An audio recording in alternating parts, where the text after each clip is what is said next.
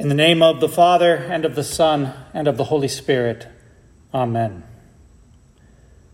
Today marks the beginning of my 5th year as your pastor. Jesus' warning to beware of false prophets was the text read at my installation service. It was appropriately read then, and it is still fitting today. The greatest danger to the church does not come from the outside. It comes from within, from false prophets, false shepherds, false sheep, and most especially, false doctrine. There has never been a time that the church was not in grave danger of falling into false teaching, and this will not change until our Lord returns. We must ever be vigilant. We are the church militant. If you are tired of fighting, then pray that God would grant you a speedy entrance into heaven. Otherwise, every member of the church on earth is called to be engaged in the battle against false doctrine. In the long history of the Church of God, what is the greatest heresy we have faced?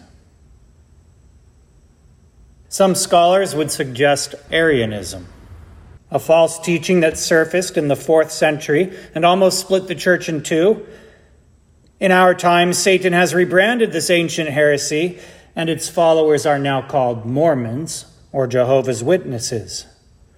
But destructive as this has been, Arianism is not the greatest threat to the church. The most destructive heresy in the history of the world is called by a name you've probably never heard of: enthusiasm. This doesn't mean having a lot of energy or being excited. Nothing wrong with that. Enthusiasm, theologically speaking, is the false idea that God speaks directly to the human heart apart from his word. Many people say, yes, the Bible is important, but if you are really in tune with the Holy Spirit, you will hear God's voice within yourself. This is enthusiasm. It's the most dangerous heresy there is. The first enthusiasts were Adam and Eve. They believed that what they felt in their hearts was more important than what God had said. They saw that the forbidden fruit was good for food, pleasant to the eyes, and desirable to make one wise. God said, "You will surely die," but Adam and Eve thought they knew better. They listened to the whispering voice of Satan and became enthusiasts. And of course, they died. That's the problem with enthusiasm. It's a diseased tree that bears bad fruit. And then all throughout the rest of the Old Testament, the people of God were continually led astray by false prophets who preached words that were not from the mouth of God. Enthusiasm. Nothing changed in the New Testament. Jesus had to rebuke the scribes and Pharisees because they set aside the commandments of God and held instead to the traditions of men. Enthusiasm. And in his final address to the church in Ephesus, St. Paul warned, "After my departure, savage wolves will come in among you, speaking perverse things to draw away the disciples after themselves." Enthusiasm. Knowing the danger of this false teaching, Jesus commanded his disciples, "Take heed that no one deceives you. For false prophets will rise up and deceive many. Therefore, if anyone says to you, 'Look, here is the Christ,' or 'There,' do not believe it. If they say to you, 'Look, he is in the desert,' do not go out. Or 'Look, he is in the inner rooms,' do not believe it." And yet many people do believe it. Many Christians go running off to the inner room of their own minds, expecting to hear the voice of Jesus speaking within their hearts. But we don't need to be running around looking for Jesus. Why? Because he has already told us where he will be. Jesus is the Word of God made flesh, and he is present in his body and his blood, broken and shed for you. If you want to find Jesus, don't run about chasing dreams and visions. Don't listen to the voice of your heart that is deceitfully wicked above all things. Go instead to the place where the Word of God is preached in truth and purity, and the sacraments are rightly administered. It seems simple enough. Why then is enthusiasm such a danger to the people of God?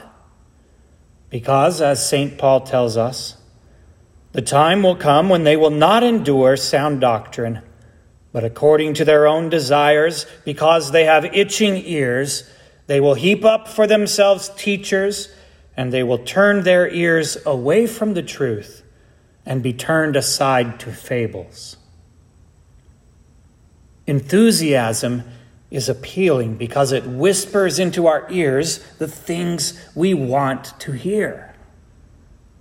In Luther's day, the enthusiasts claimed to hear the voice of God speaking to them directly. And because they had this new word from God, they despised the written word, listening instead to the heavenly voice within their own hearts. And in place of the concrete forgiveness of Christ delivered through the holy sacraments, they put their trust instead in subjective feelings of the heart, hoping that there they could find assurance of salvation.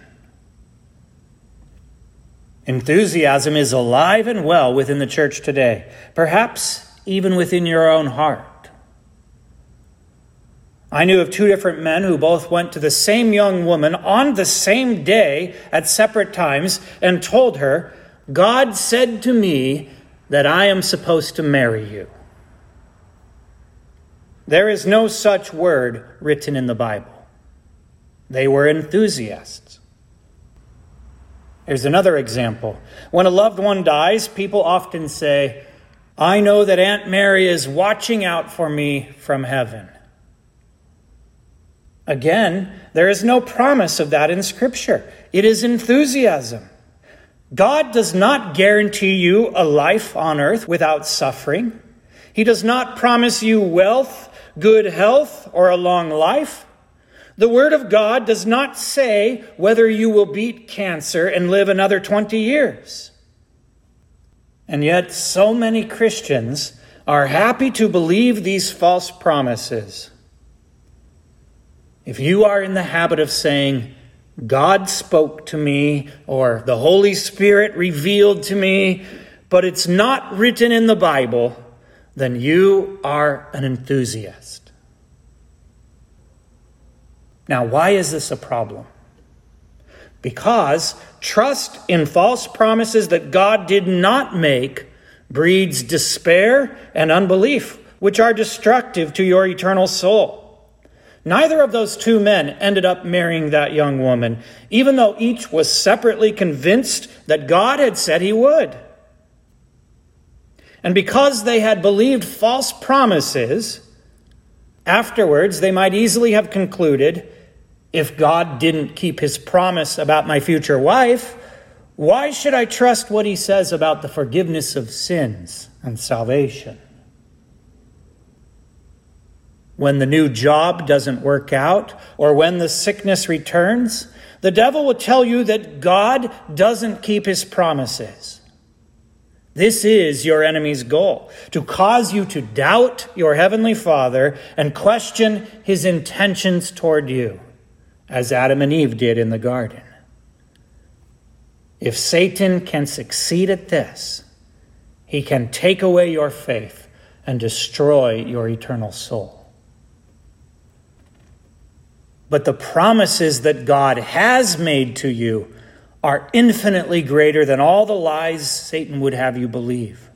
The words of Christ bring comfort and peace that transcends all human understanding. Listen to just a few of Jesus' promises to you from Holy Scripture.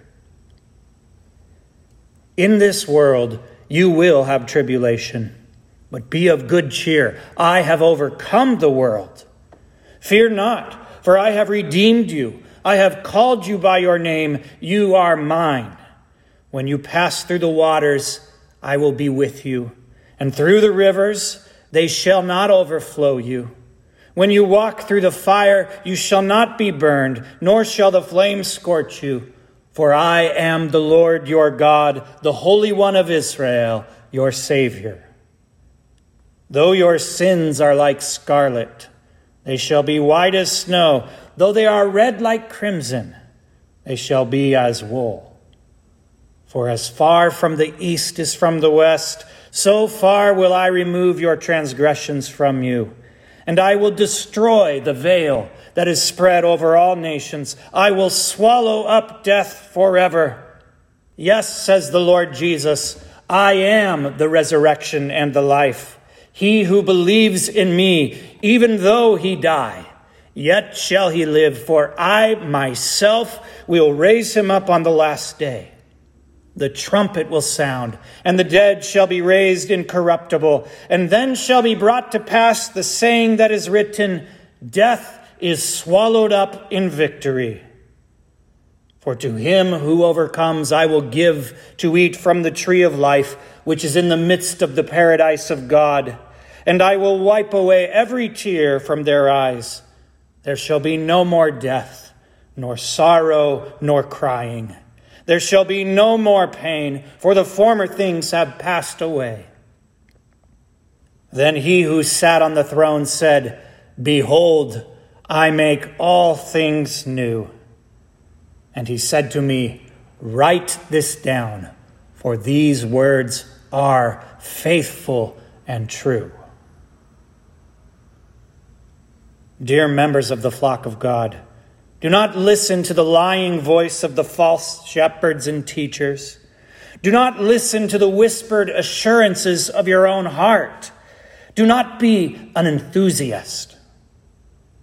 Instead, hold fast to the written promises of Jesus, for these words are the only source of true comfort and lasting peace. The words of Jesus alone deliver the forgiveness of sins, life, and salvation. In his name, amen.